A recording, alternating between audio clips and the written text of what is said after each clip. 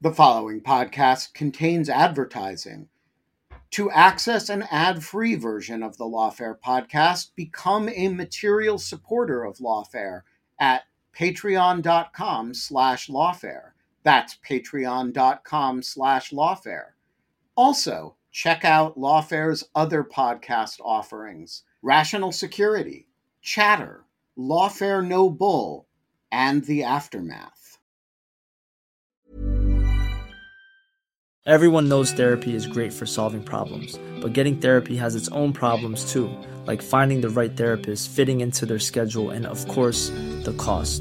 Well, BetterHelp can solve those problems. It's totally online and built around your schedule. It's surprisingly affordable too. Connect with a credentialed therapist by phone, video, or online chat, all from the comfort of your home. Visit BetterHelp.com to learn more and save 10% on your first month. That's BetterHelp, H-E-L-P.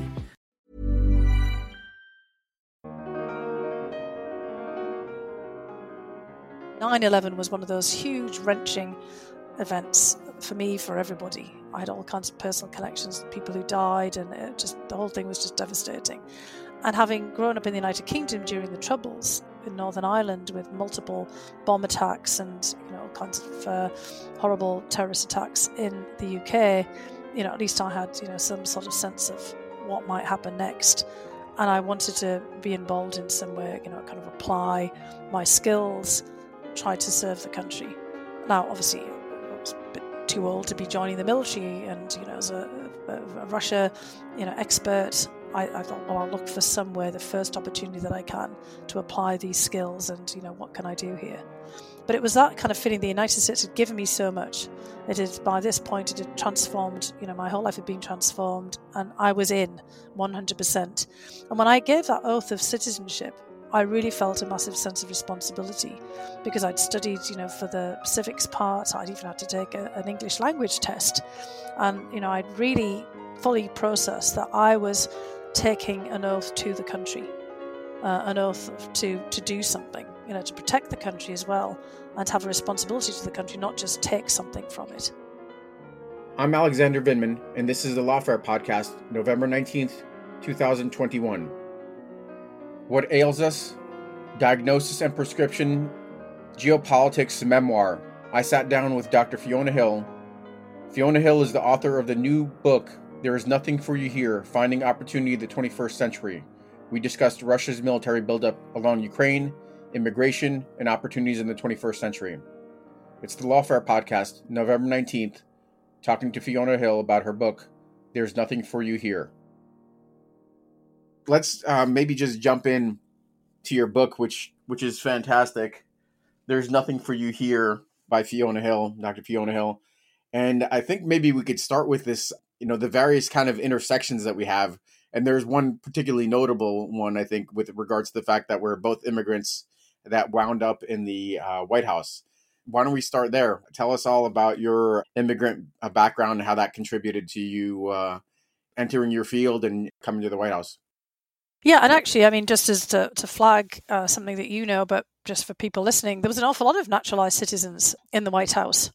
People who'd come from war-torn settings like the Balkans, sometimes in the Middle East, Afghanistan and elsewhere, and who had naturalized and wanted to serve. Others who had come similar sort of pathways to you and me, brought as children, and some who'd come for education. So brought as children in your case, and in my case came for education when I was already a young adult. And that experience of coming as a young adult, I think, really did shape my path towards where you and I intersected at the National Security Council. I was already, let's just say, politically aware, not in any kind of partisan fashion, but certainly engaged in issues.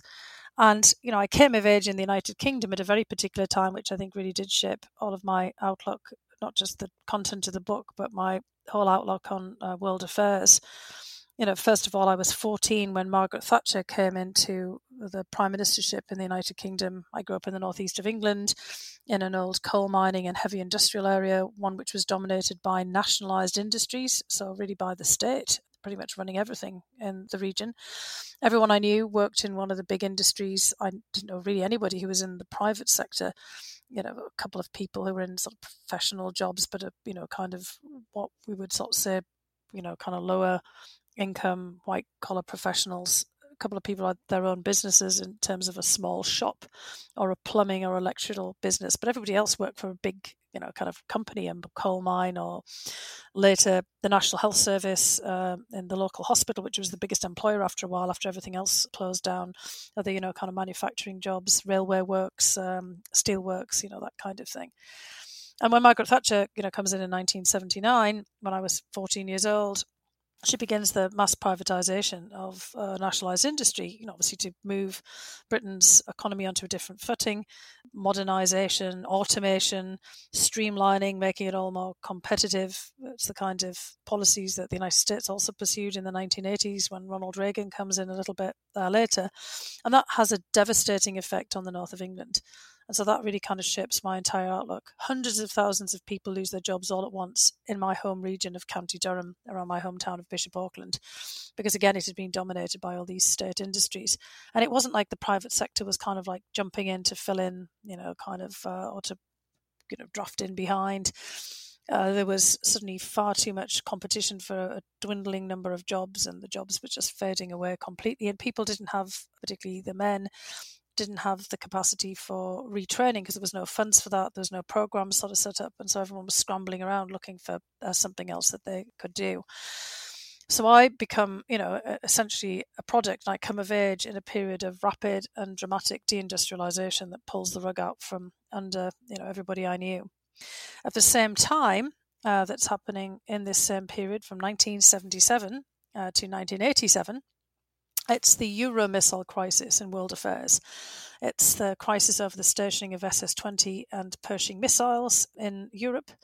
Star Wars, the Strategic Defense Initiative with Ronald Reagan, hoping to be able to produce the capacity to shoot down Soviet intercontinental ballistic missiles heading in the direction of the United States, but leaving Europe, from the vantage point of Europeans, and young people like myself, completely exposed to intermediate range nuclear forces. And so in that whole period that I'm going through sort of secondary, high school, and into my first years in college, we've got these kind of dramatic events and frequent war scares. We've got protests all over, the campaign for nuclear disarmament, all of popular culture, and politics are infused by the idea of an impending nuclear Armageddon.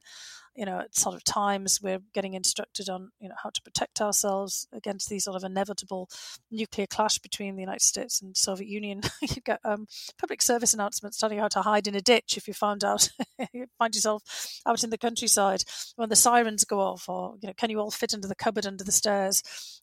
People who've read Harry Potter probably know that most British houses have a cupboard under the stairs.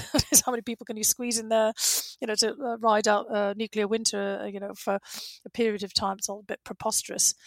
And that basically, those two things kind of combine together. And, I want to get an education. My father tells me I need to leave the northeast of England. There's nothing for me there. I need to look for opportunity elsewhere. And the whole international atmosphere, because everybody in the UK in that period, tends to watch the BBC News. We don't have this whole proliferation of TV programs and channels, like we do now. Everybody is always kind of glued to either the lunch time or the tea time news or the 9 o'clock news at night, when everyone's about to get ready to go to bed for the next day. We all kind of know things are happening. And so I decided to go and study Russian. And, I set myself on this odyssey of studying Russian, trying to kind of like figure out what I might be able to do. I think I might become a translator. Maybe I can help be maybe even a junior diplomat if I'm really ambitious, and help broker some kind of nuclear talks at some point if I've learned Russian to good enough level. But I'm also continuously fascinated, in not always a good way, perhaps, by the idea of deindustrialization, the impact that this has. And I start to pursue on my own time, really, a lot of studies into economic and social history and other issues, trying to sort of understand how a region like my own can be kind of left behind in these larger economic shifts. So there's a lot going on back in the 1970s and 1980s. And so by the time I come to the United States in 1989, which coincides with the end of the Cold War, I've got a lot rattling around in my head about things I'm trying to kind of figure out. And I think ultimately all of that ends up leading me on a pathway where I intersect with you. Well, what's fascinating about this is that you wrote a memoir that's not just kind of the relevant biographical details or the formative experiences, which frankly is a lot of what I included in mine, but you designed it to diagnose and prescribe solutions. So diagnose the lack of policy vision going into the 21st century, deindustrialization in the developed economies, and people being left behind, infrastructure not existing to sustain innovation, or at least not for everyone, not equal opportunities for all. That's the probably the most interesting. I mean, your entire background is interesting, but that is interesting because it's relevant to providing solutions moving forward. I'd be curious to hear your thoughts on why you settled on this particular format and some conclusions. Yeah, well, if you think, Alex, about why your family came to the United States, I mean, there was a bit of a push and pull, right? I mean, you came from a family in the Soviet Union. I mean, you can talk about that yourself, and you have done, at great length in your book. Your family were Jewish, and obviously there was a lot of discrimination against Jews in the Soviet Union. But the Soviet Union was not a place generally for most people with a lot of opportunity. And when your father decides to emigrate with you and your brothers and your grandmother, there's a hope about creating a new life for you and the next generation. And it comes at great expense to him, obviously. It's a huge thing to move and to dislocate everyone from everybody who'd been your support mechanisms back there. It's a huge risk. As you write, he comes with no money in his pocket. But there is this whole sense that America is the land of limitless opportunities, as it has been for generations of people leaving, what was the former Soviet Union, the Russian Empire back in the day, all across Europe, at times when European countries were incredibly poor, and people would get on a boat to America and hope to get a new life for themselves, and if not for themselves, then definitely for their children and grandchildren. And there was always this sense that in America, you would have social mobility as a great possibility, and more of a chance in the United States than anywhere else of moving ahead from the very bottom to the top. Not everyone was going to be rich and make their fortune, but certainly people could make a better life for themselves. Well, that's just not the case anymore. I mean, when I came to the United States in 1989, your family by that time was, quite well settled, and you were also, kind of beginning with your steps towards the military and, kind of a different life from certainly what your father and your grandmother had had. But, for people born in the 1980s and the 1990s, the opportunities that I experienced and that you experienced earlier on were starting to dwindle. I mean, I certainly had the impression that pretty much anybody could do whatever they wanted in the United States. That was kind of like the founding myth or the expectation, the American dream of moving ahead. But now only 7% of people can have any kind of expectation of moving from the bottom quintile, the bottom 20% in society to the top in terms of their earning capacity and, their overall socioeconomic status. And that's shockingly low. 7%. I mean, if anybody had said that to your dad, when he was leaving Kiev, he would have thought twice, right? Maybe he'd gone somewhere else. Certainly, I thought it was like at least 50%, when I kind of came over to the United States. And certainly for me, there was just amazing sets of opportunities that weren't there in the UK. And frankly, the UK in terms of social mobility is quite far behind as well.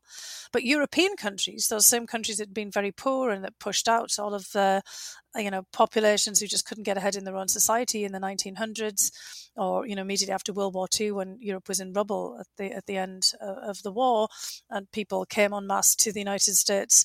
Those societies now have a far greater chance, in the upper 30s, 40% of social mobility in some cases. Certainly, the 20% in others. As I said, though, the United Kingdom is somewhat behind that.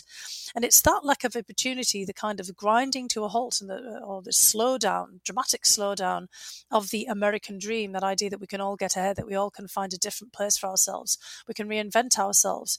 We can, stay in place if we want to and do something, or we can move around. The United States has also become less geographically mobile than it was after World War II. People are tending to stay in place. They don't see the opportunity to move to different cities. We have geographic divisions people who live in incredibly diverse places like we do in, Maryland, Virginia, the DC region with lots of different demographics, and then places in the Midwest, for example, towns and, parts of cities that are pretty homogenous and, they don't have the same sort of vibrancy and sets of expectations. Education has become a dividing line. People who only have a high school degree feel completely left out of the economy because those jobs for people with just a high school qualification have dried up. And although, one point before COVID and the pandemic and the lockdowns, you could have a portfolio of small jobs and, really kind of get ahead, combining perhaps, a rideshare job with a Lyft or Uber, with a job in a restaurant or a bar. And, all of those jobs came without protections. Because one of the big problems in the United States is benefits, healthcare benefits, pension benefits that all come with a larger employer. And they don't when you're kind of self-employed and, cobbling things together. And in Europe, of course, those kinds of benefits, healthcare in particular, have been decoupled from the workplace. They're part of kind of the state system. People pay for them through their taxes, but they're not tied to work in the way that they are in the United States because of those experiences in Europe of just sort of devastation repeatedly of economic depressions, recessions, crises and wars, which made it very clear that unemployment was always going to be a feature, poverty was always going to be a feature, and you needed to have some kind of basic safety net to stop literally millions of people from being on the streets as they were after, World War II, for example. So the United States went down a different path. And, now, if you're not one of that top 20% or even in some cases the top 1%, you can't expect to have the same opportunities as anyone else. And that feeds into political grievance, populism, identity differences. And when we get behind a lot of the hype, partisan political grandstanding, we find that people have the same concerns over the same issues. But these grievances, socioeconomic grievances, have been translated into kind of cultural values grievances. And now our democracy is under threat as well, because that promise, that expectation of the American dream of being able to move ahead has gone. It's interesting. I think a part of the history of the United States that allowed it to prosper and become the world's greatest economic powerhouse, this individualism, people working on their own to create their futures and fortunes, is potentially something that's now holding us back because there seems to be a need for basic supports, especially in this midst of a 21st century transition. We're at the tail end of a transition away from the industrial age to an information age, and Right. the geographies that centered around manufacturing, river networks, road networks, those are not the kind of infrastructure that's needed for the 21st century. And the government's belief in the fact that it might not have a role or has a limited role is not allowing us to keep pace with the change and leaving large segments behind. I still have this, maybe it's an artifact for me, but I still believe this country has lots of opportunity for people, but it probably is pockets of opportunity. Yes. It's pockets of opportunity that, for people that are willing to, and I don't want to overstate this because there are systemic issues, but you have to put an extra level of effort in with regards to mobility, with regards to education, that not everybody is well postured to seize on to keep pace with the economy moving forward. So we have this idea of coastal elites and the middle America being left behind. That's not going to change on its own. It's going to require government policies to help those populations catch up. Yes, exactly, Alex. We do need some kind of intervention here in the framework of thinking about development or redevelopment. The kinds of things that we see the United States doing overseas, actually after World War II, through institutions like the World Bank. I worked for years for foundation, the Eurasia Foundation, that gave grants to sort of small businesses and all kinds of groups in the former Soviet Union to get people, into new mindsets for entrepreneurship and innovation, and thinking how communities could turn themselves around, or you could develop small businesses that could start to hire people. Just think of new ways of doing things. So, kind of an infusion of cash came along with programs, projects that were basically generated by people themselves that they took, responsibility for. It was sort of teaching people to fish rather than giving them the fish, that standard trope that actually, is still fairly meaningful. But it's like we say, it's pockets, because the United States does have an incredible dynamism, vibrancy, for an awful lot of people who are living, say, in Silicon Valley or Chicago or, kind of a whole host of, places around the United States. This may seem alien because the urban areas, or even, some of the rural areas, suburban areas that they're in now, are diverse, are vibrant, are centres of innovation, centres of investment. There's kind of major companies, who are there. I think about Massachusetts and Cambridge, Mass, where I first arrived in the United States when I went to Harvard as graduate school. When I got there in 1989, it had fallen on hard times. I mean, Harvard was doing fine, but all of the areas around Harvard, they were seeing the mass shutdown of their old industries, textile mills, manufacturing, plants, meat packing plants, auto manufacturing, brickworks. They were all on their way out. And Harvard and MIT nearby were sort of cannibalizing some of the old buildings and the old areas and sort of turning them into new labs and student dorms and things like this.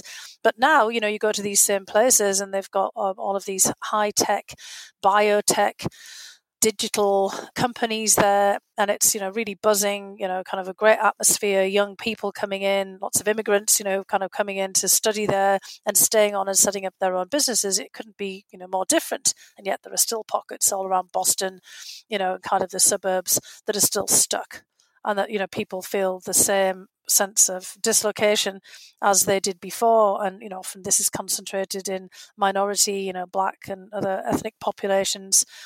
When I was in Boston, of course, the Irish population, South Boston, elsewhere, weren't doing especially well.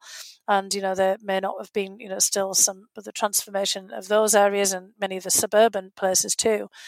So a lot of this has to be really targeted, but you've got to get the communities involved, which is what I learned through development work in other places. And so we have to really kind of think about how we tackle this, not just on the sort of national level, but at the state and local government level, and how we harness those kind of pockets of innovation to help other places as well, because so many people do still feel, left behind. And, what you were saying then too about that individual expectation that it's up to you to pull yourself by your bootstraps, get your boots on and get walking and move. A lot of people just can't move. I mean, if you think back about how difficult it was for your family to move, but you didn't just kind of end up on the streets of New York homeless. There were some mechanisms to help you there. There were mechanisms, among the community to help people get settled. I mean, I came as a graduate student, so I had a plane ticket bought for me because I had a scholarship. I had a place to stay. I had a whole network of contacts set up. And there's an awful lot of people in the United States who can't move somewhere else because they don't have the information, they don't have the assets to move. They maybe don't own their own house, and if they do, it might be in an undesirable area where, nobody wants to buy it. And what are they going to do? Get a Greyhound bus? We always see that in movies, and just sort of end up in the street with a bag and, hope in a new place that they'll be able to find somewhere to stay. Well, if they don't have any money, how are they going to do that? And I mean, this is, part of the problem is that not everybody has that capacity, that capability to move. They may not have any qualifications. The United States is very strange in that a lot of qualifications are not recognised nationally. It's not just lawyers and doctors that have to qualify for regional and state boards, but other qualifications are not recognised from state to state. There's not kind of national standards in some cases. And then, people, if they haven't got anything other than a high school degree, the demand for, manual work in restaurants and, other places all kind of got closed down during COVID and the pandemic. It might not, return to the same kinds of levels. There's all kinds of constraints here. So this is a multifaceted, multi-pronged approach that we need. We need to kind of think about the United States as we would think of some of the other countries that have got themselves into trouble, need to be rebuilt. Not just about physical infrastructure of how people can get from A to B, but the other kinds of infrastructure that I call in the book the infrastructure of opportunity. What enables you to move on to do something else. And I know in the UK, for example, it was almost impossible to move to London from the northeast of England for the same kinds of reasons. And many people from the northeast of England found themselves living on the streets of London, so-called rough sleepers, because they didn't have a place to stay, they didn't have a network. And I quip in the book that it was easier to move from Warsaw in Poland to London than it was from, Wall's End in the northeast of England, because, the Poles, when they moved to the UK, set up these, networks to help other fellow Polish immigrants. And there wasn't that kind of network for anybody coming from other parts of the country. It's interesting. Some of the prescriptions here require resources being allocated, by different echelons, the national level, the state level. But it also comes at a moment where confidence in government is extremely low. And part of this is that there are parties that see utility in demonizing government for political gain. So I'm curious. I don't see national decisions being the solution here, but maybe national resources being allocated to state and local governments, especially in hard hit areas, potentially addressing the education and infrastructure needed to help, really frankly, to help regions catch up. Right. I mean, that's actually what I say in the book. I'm equally skeptical about the ability for certainly the federal government to be able to get its act together on this, given partisan infighting, polarisation, the kind of gridlock that we see, and the difficulties that we've seen for the current government passing the infrastructure bill and the inability of the previous one to pass the infrastructure bill. I mean, that has now passed. There's all the questions now about how that will be funded. The so-called Build Back Better bill that's still on the docket to get passed is under a lot of scrutiny, even though it includes elements that many people, I think I would say the majority of people in the United States would like to see, perhaps not the entirety of them, but certain elements. There's all kinds of groups that are very supportive of. So actually, I argue in the book that it needs to be a public-private and, as you're saying, multifaceted approach to this, state and local government communities. And in fact, at the end of the book, all the prescriptions that I have are for individuals. People like you and me, what more can we be doing? Because I'm becoming more convinced it's going to take grassroots mobilization, non-profits, universities, think tanks, kind of trying to stimulate change, foundations, corporations in working together with local government. And, I talk in the book about a number of things that I've seen that, really quite impressive in different places. So, for example, Bethlehem, Pennsylvania, the Lehigh Valley have got a regional development effort that brings together, private sector, the local government, and, kind of local universities like Lehigh University to start to think about how they can draw upon all of those local assets to turn the place around. And Bethlehem, Pennsylvania has gone from being this blighted steel town to, a place that's generating new jobs and new ideas of how to use the old steelworks, for example. Part of it's a casino, part of it's more of a kind of entertainment, kind of convention centre, for example. And then, you think about other community projects. I didn't manage to get this into the book because I came across them while I'd already mostly finished it. But there's this amazing initiative in Portland, Maine. Portland, another place that's really kind of lost its mainstay industries, became actually a very welcoming place for refugees and immigrants in an unexpected way, really completely changing the demography of the city. And Portland and Maine, the state, have produced vouchers for kids to use in after-school activities to give them, continuing education and mentorship through a whole host of programs. And one initiative, Portland Community Squash, which I would urge people to go and take a look at, is doing amazing things for kids and their families from all kinds of backgrounds and offering them basically scholarships to take them through this kind of community project from elementary school all the way through high school, and then helping them get on to college, using squash the game. As I say that because at one point I said it and somebody thought I was talking about squash the vegetable and thought this was remarkably odd. Although, maybe Maine is good, for squash growing. But anyway, squash the game and community sports as a kind of a portal for all kinds of community programs and initiatives. And they've been raising extra money. They're trying to take this nationally. This is like a fantastic idea of how a community can pull together. And the whole idea is to have every kid in Portland and every kid then by extension in the state of Maine have something like that. Squash, photography, ballet, science, chess, after school, so to feed into their interests that they and their families can be involved in, that'll then help them to go on to some form of higher education as well, to get the educational bug and to have, skills and leadership experience.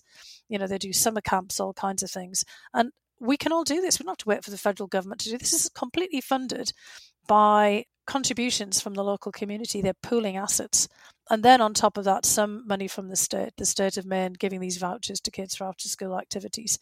So we don't have to wait around for this. And in fact, that used to be part of the spirit of the United States. It's not just individuals doing things, it's mutual self-help.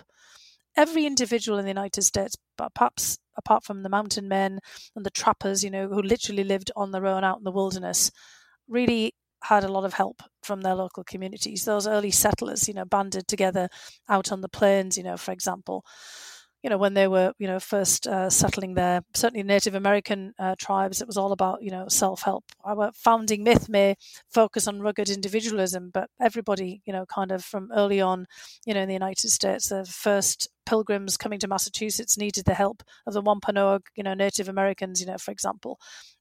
This whole idea that you do it all on your own is just not true.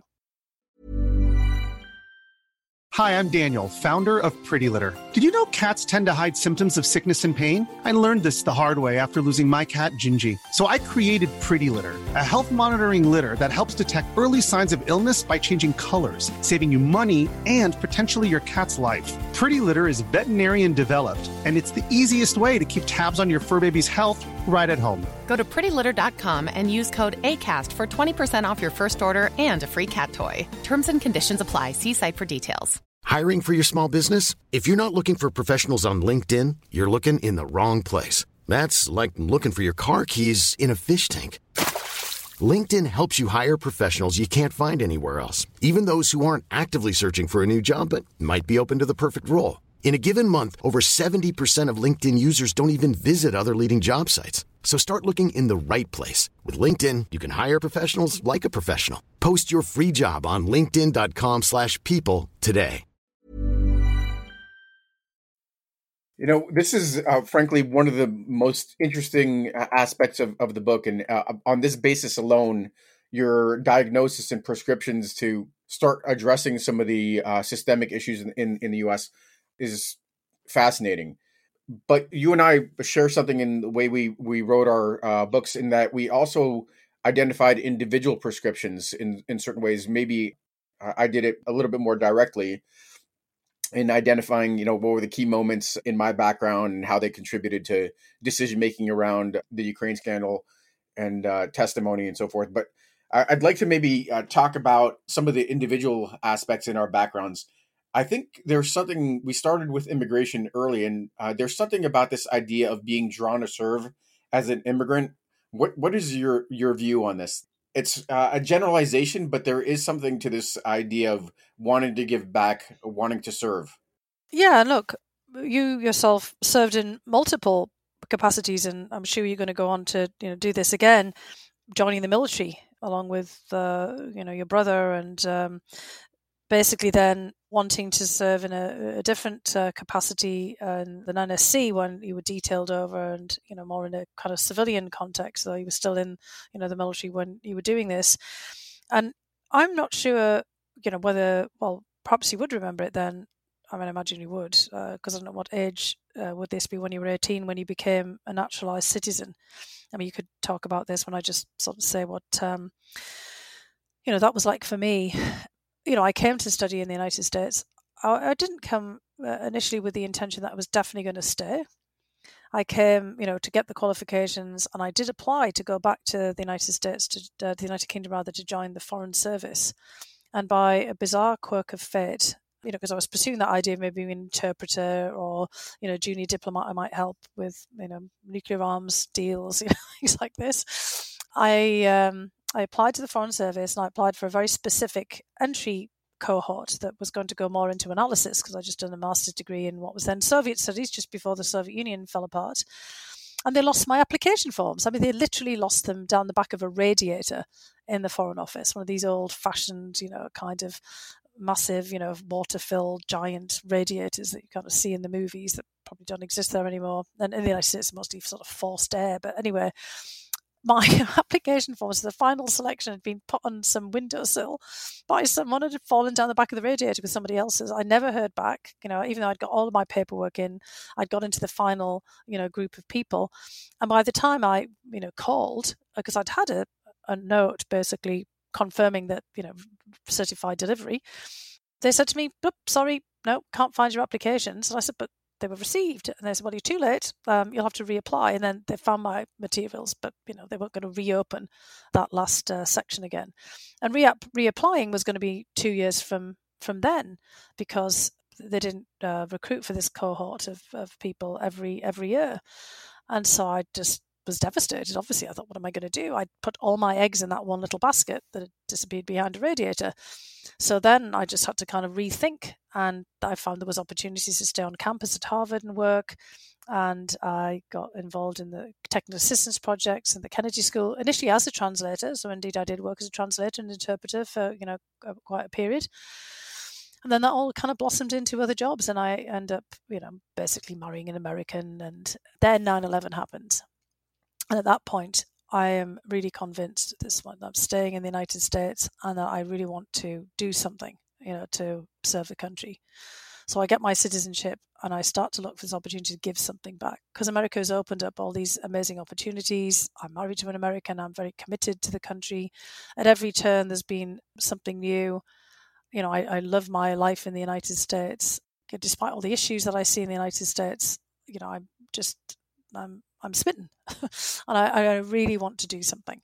And 9/11 was one of those huge, wrenching events for me, for everybody. I had all kinds of personal connections with people who died, and the whole thing was just devastating. And having grown up in the United Kingdom during the Troubles in Northern Ireland with multiple bomb attacks and all kinds of horrible terrorist attacks in the UK, at least I had some sort of sense of what might happen next. And I wanted to be involved in some way, kind of apply my skills, try to serve the country. Now, obviously, I was a bit too old to be joining the military, and as a Russia, expert, I thought, well, I'll look for somewhere, the first opportunity that I can, to apply these skills, and what can I do here? But it was that kind of feeling. The United States had given me so much. By this point, it had transformed, my whole life had been transformed, and I was in 100%. And when I gave that oath of citizenship, I really felt a massive sense of responsibility, because I'd studied, for the civics part. I'd even had to take an English language test. And, I'd really fully processed that I was taking an oath to the country. An oath to do something, to protect the country as well, and have a responsibility to the country, not just take something from it. So there's something unique in the giving back notion, of course, that comes with recognizing, to one who much is given, much is expected. But there's also something more common that we share with public servants, and it's the fact that public service is inherently rewarding. We both found enormous opportunities through our different service that were professionally and personally rewarding, that were extremely exciting, whether it was serving, as an infantryman in combat, or as an attaché in Moscow, and then, influencing decision makers in the Pentagon or the White House. It's enormously rewarding. And I think because it's such a small subset of the American population does choose to serve or selects a career of service, that people don't quite recognize that. And I think both you and I have this passion about talking about public service in that regard. But as an aside, I wanted to mention, you talked about like fortunes and fates kind of with your application disappearing that kind of pushed you in this direction. That I joined as a Russia director initially, and really it was a turn of fate that I picked up Ukraine. Yes. We were short a Ukraine director. Yeah, I was that hand of fate there, which, turned out into some very strange paths, didn't it? Yeah, it did. It's interesting. So I think, it would be interesting just to talk about our time in the White House.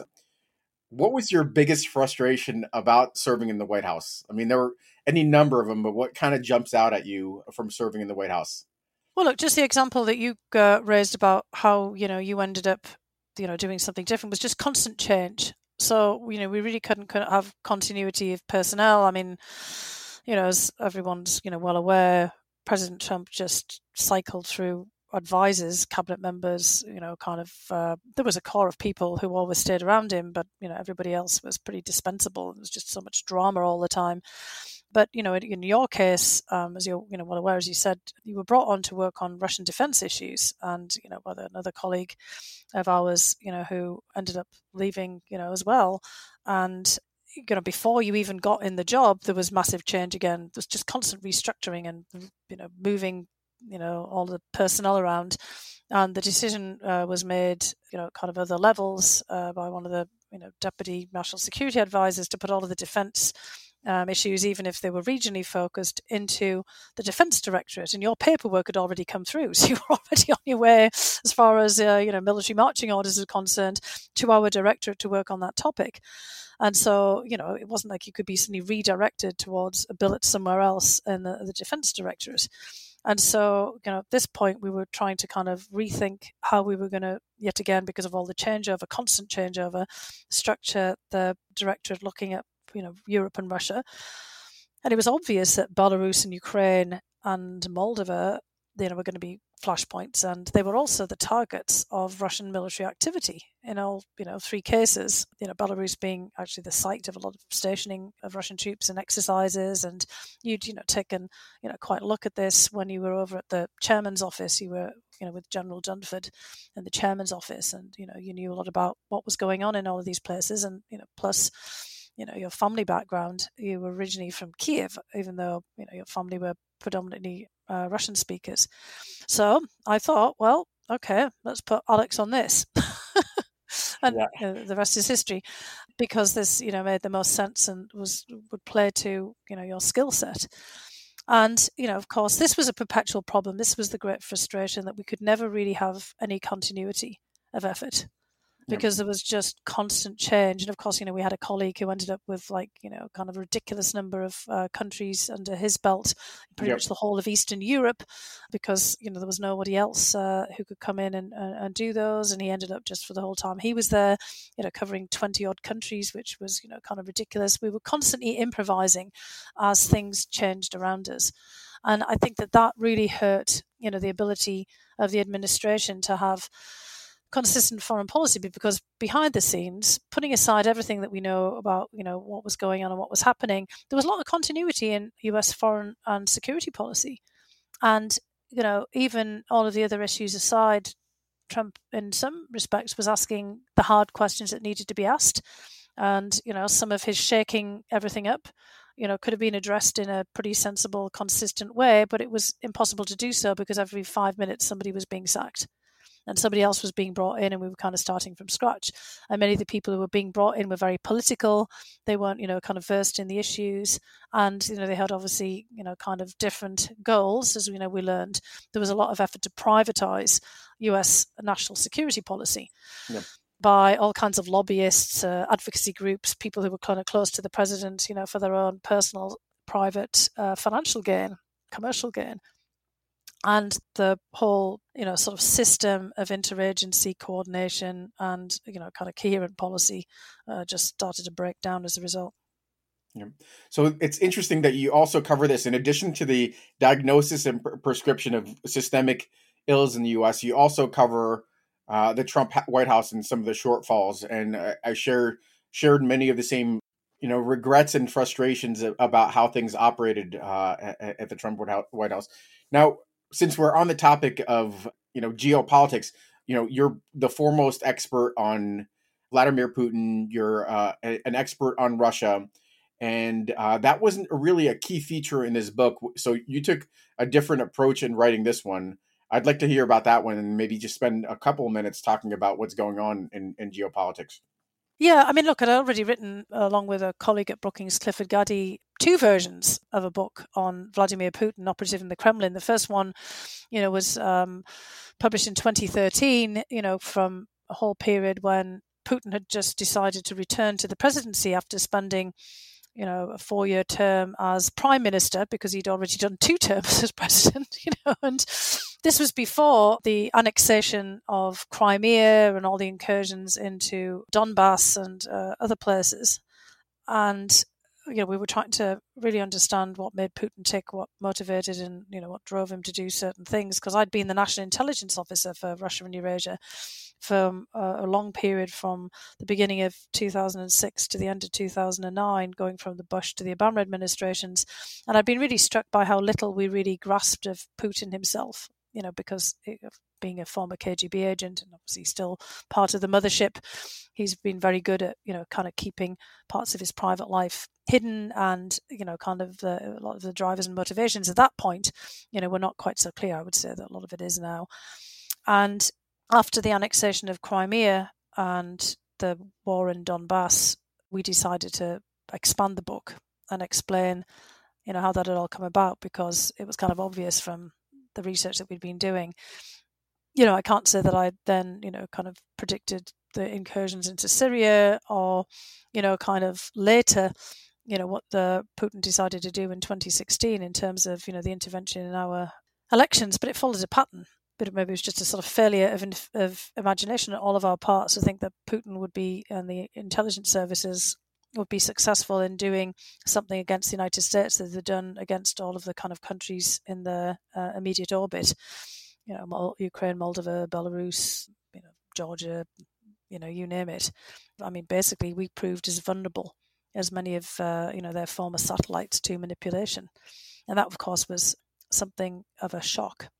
So I didn't really, want to go back over all of the Putin stuff in this book. I really wanted to kind of put the Trump phenomenon and, the things that we'd witnessed in this context as a manifestation of all of these other problems, because Trump is elected in office not by Vladimir Putin and the security services. Some people assumed, early on, he's kind of was certainly willing to, kind of take advantage of the mayhem that the Russians were creating in terms of their hack and release of emails and all of these other things that they were doing. I mean, this was a full frontal assault on our democratic systems by the Russians. They really wanted to reduce people's faith in the sanctity and fairness of US elections. But we have plenty of domestic actors who want to do that too. But yeah, they certainly succeeded in that regard.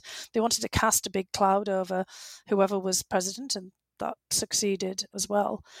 But really, what happened in 2016 was a manifestation of all of the problems in the United States, and what the Russians did, and what the Internet Research Agency that was set up by Putin's former chef, Yevgeny Prigozhin, and the GRU, the Russian military intelligence, and all the other entities that were messing about in our elections. What they did was take advantage and exploit our vulnerabilities and weaknesses. So our cleavages, our partisan infighting, our political, social, cultural, divisions became fodder for their propaganda and other interference exercises. And, this has always been the case, as you and I know, right, going back to the Soviet era, to the very early times after the Bolshevik Revolution. The Soviet Union would try to exploit America's problems in terms of, the kind of interactions, focusing in on racism, inequality, the excesses of capitalism, as they would, kind of put it, and trying to make the United States look in a bad light. And during the Cold War, of course, was all kinds of efforts on both sides, ours as well, to sort of mess about. I mean, we, moved away from those kinds of activities that, of course, the Russians think we're still engaged in, but they kept on going. And, this is the dilemma that we have right now, is that certainly from the Russian perspective, everything is still seen through a Cold War lens. We in the United States have been trying to move on, but of course what happened in 2016 makes that incredibly difficult, given, the mess that this made in our domestic politics, the way that it kind of skewed the understanding of what had happened in the 2016 election, and everybody was focused in on Vladimir Putin and the Russian intelligence services and what their relationship was, with Trump and his campaign, and, not looking closely enough at what was actually going on in the United States and our own domestic politics. I mean, we're producing conspiracy theories, not just the Russians. We're exporting, all kinds of alt-right, white supremacist, anti-vax, you name it, groups and activities and sort of thinking to the rest of Europe. And, we are becoming our own worst enemies, even as then, that prevents us from mounting collective action against the things that Russia continues to do. And so really our divisions have become a national security crisis, and the Russians, continue to pile on. And, what we see right now is Putin taking advantage of an incredibly weakened United States, a weakened Europe, because some of these same contradictions are in the European space as well. The European Union, getting torn apart after Brexit, Poland, being on the outs of the European Union, which is why Belarus and Russia are taking advantage of all of these tensions on the Belarusian-Polish border. I mean, basically, we just can't get our act together to push back, is the basic problem. I think you well outlined the opportunities that Russia sees, that Putin sees, but there's also a need that he's acting on with regards to Ukraine. We briefly covered it yesterday, and that need is to retain Ukraine in his sphere of influence. Ukraine Absolutely. being central to Russia's sense of exceptionalism and its sense of history, and that whether they consider the Ukrainians basically the same Slavic brothers or not, they are part of the Russian fold, and Ukraine's asserting its sovereignty and independence doesn't fit into that. But also another kind of need in insecurity about Ukraine's success, and that they are doing whatever they can to upend it. Yeah, I mean, that's exactly it. For Putin, if he wants to stay on in power, till 2036, and, he wants to keep a tight grip on the Russian state so that he has the final say in who succeeds him, or how the system takes shape, can't afford to have basically Ukraine going off in a different direction. There's also, and as you well know from all of your work, particularly at the Pentagon, this desire for sort of a strategic depth, always kind of seeing Ukraine, Belarus, and, there's a kind of like the buffer, not wanting to see either of them move anywhere closer to Europe and NATO and European security mechanisms. There's just so much riding on this, as you're pointing out, that Putin can't just afford Ukraine to be the one that gets away. And it's not sufficient anymore to have annexed Crimea, that kind of throwback to sort of the imperial age of annexation. But the other more important point, or the imperative for Putin, is to make sure that Ukraine has no room for independent maneuver, and that Russia always has a veto on its defense and foreign policy, and in many respects also its economic policy and any other policies that may be challenging in some way to Putin himself personally. Yeah, that's certainly true. And the question is really the question of the day is whether he's willing to, with the significant buildup on Ukraine's border, if he's willing to use military might, or is he willing to just escalate the situation to extract by diplomacy concessions that he's unwilling to, or he's unable to achieve through military activities. Yeah, and look, I mean, that's the big debate, right? A lot of people saying, oh, no way, Russia's not going to do this. Well, Russia's done it before. And that's the whole point with Putin. For many years, we thought, oh, they were just bluffing. And then in 2008, what did? They went into Georgia. And, people will say, well, kind of Ukraine is much, better position now than it was before to fend that off. Well, Georgians, had been training with the United States, had been in Iraq and Afghanistan, and the Georgians did, a much smaller country, hold the Russians off and kind of shock them a little bit. But Putin, after a lot of threatening to Georgia and doing very similar things, exercises on the borders, certainly felt it incumbent upon him to take action. Even though this was during the Beijing, Summer Olympics in 2008, and there could have been really serious consequences. The Russians weren't sure at that point whether we might intervene on behalf of Georgia, for example. Then, of course, they decided that we wouldn't, and they pressed ahead. They intervened in Syria in 2015. After, kind of also annexing Crimea and moving into the Donbass under, the cover of proxies or the cover of a humanitarian exercise. So, they've fired on US troops using their paramilitary formations of Wagner Group in Syria, and ended up in a massive firefight and taking huge casualties on their side. So the sort of idea that Russia wouldn't do something is kind of preposterous because, for Putin, he has to make his threats credible and real. And for them to be credible and real, this is what I worry about, at times you have to take action, particularly if you don't feel that you're getting the response that you want, from everybody else, because these are pressure tactics to gain something. And if that pressure then involves sending the boys in, in whatever limited incursion or maximal approach that they want to do, that will be part of the decision making. It's not just a contingency. It's potential action, and that's what's so, of course, dangerous for everyone right now. And if we were sitting in the chairman's office in the Pentagon, I'm sure you'd be having a lot of concerns and worrying about talking to the counterparts. There'd be a lot of messages being sent, but I think it can't be just the United States doing that. I mean, if Russia does do this, that sets tone for conflicts around the world. Yes. And look, we've already seen Azerbaijan and Armenia engage in a full-scale war a year ago. And in recent firefight again that had to be intervened in. And the Russians let Azerbaijan loose on Armenia to teach Armenia, which was purportedly a close ally, a lesson, because Pashinyan, the Armenian prime minister, wasn't doing what Moscow wanted him to, because he was elected by grassroots support, same as Zelensky in Ukraine. And Ukraine is even more important to Russia than Armenia. And Armenia, from Moscow's point of view, needed to be taught a lesson, and they let the Azeris do that. So again, thresholds have been crossed. People were telling themselves for years that nothing would happen between Armenia and Azerbaijan because it would always be restrained, and then it wasn't. So that's just the lesson there, that we have to be, very mindful that if Putin says that they're going to do something, that there is a pretty good chance that they will, because he'll feel it's necessary. So how do you turn it off? Because there are so many reasons why they would do something right now. So what are the reasons why they won't? Could China be angered by the idea of another split-screen invasion, during the Chinese Winter Olympics that happened in the Summer Olympics in 2008?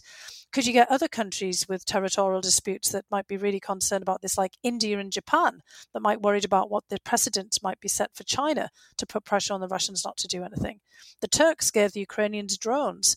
The Russians are saying they dominate the Black Sea. Well, Turkey is a major Black Sea power as well. And although Turkey's been pretty much fixated on the Eastern Mediterranean, seems to forget at times its NATO role, maybe Turkey won't take too kind to this. There are already, tensions with Russia and Turkey in Syria and also in the Caucasus after Turkey jumped in to help Azerbaijan as well. So, this is a complex situation here. And I think we'd need pressure from a whole host of other countries as well, and collective, response from our European allies, because this is all about European security. This isn't a proxy conflict between the United States and Russia, as some people are trying to portray it. And this is all about a country that has been fighting for its independence in Europe, Ukraine, like many other countries. Finland had to do this in the Winter War, against Russia after getting its independence from the Russian Empire and then the Soviet Union. The Baltic states, kind of got pulled back in again by the Soviet Union after World War II, having been independent. Poland, all of these other European countries, in the Balkans and others, their fates are all a question mark if Russia succeeds in this regard. This is a perfect place to wind down our conversation, our comfort zone, geopolitics and Russia. A lot more to be said on this particular topic, but this was a terrific conversation on your amazing new book, New York Times bestseller, There's Nothing Here for You. Thank you, Fiona. Oh, thanks so much, Alex. It's always nice to have a chat. The Lawfare Podcast is produced in cooperation with the Brookings Institution. Please share the Lawfare Podcast and give us a 5-star review on iTunes. Go to thelawfarestore.com for brand new Lawfare pens, lanyards, t-shirts, and socks. The podcast is edited by Jen Patyahal, and our audio engineer this week was Hamza Shitu of Goat Rodeo. Our music is performed by Sophia Yan, and as always, thank you for listening.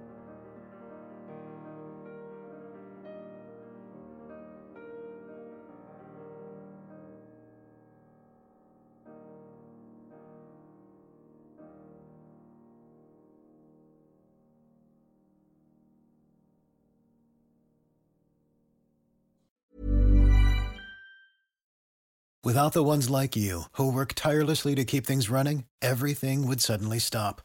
Hospitals, factories, schools, and power plants, they all depend on you. No matter the weather, emergency, or time of day, you're the ones who get it done. At Grainger, we're here for you with professional-grade industrial supplies. Count on real-time product availability and fast delivery. Call, click Grainger.com, or just stop by.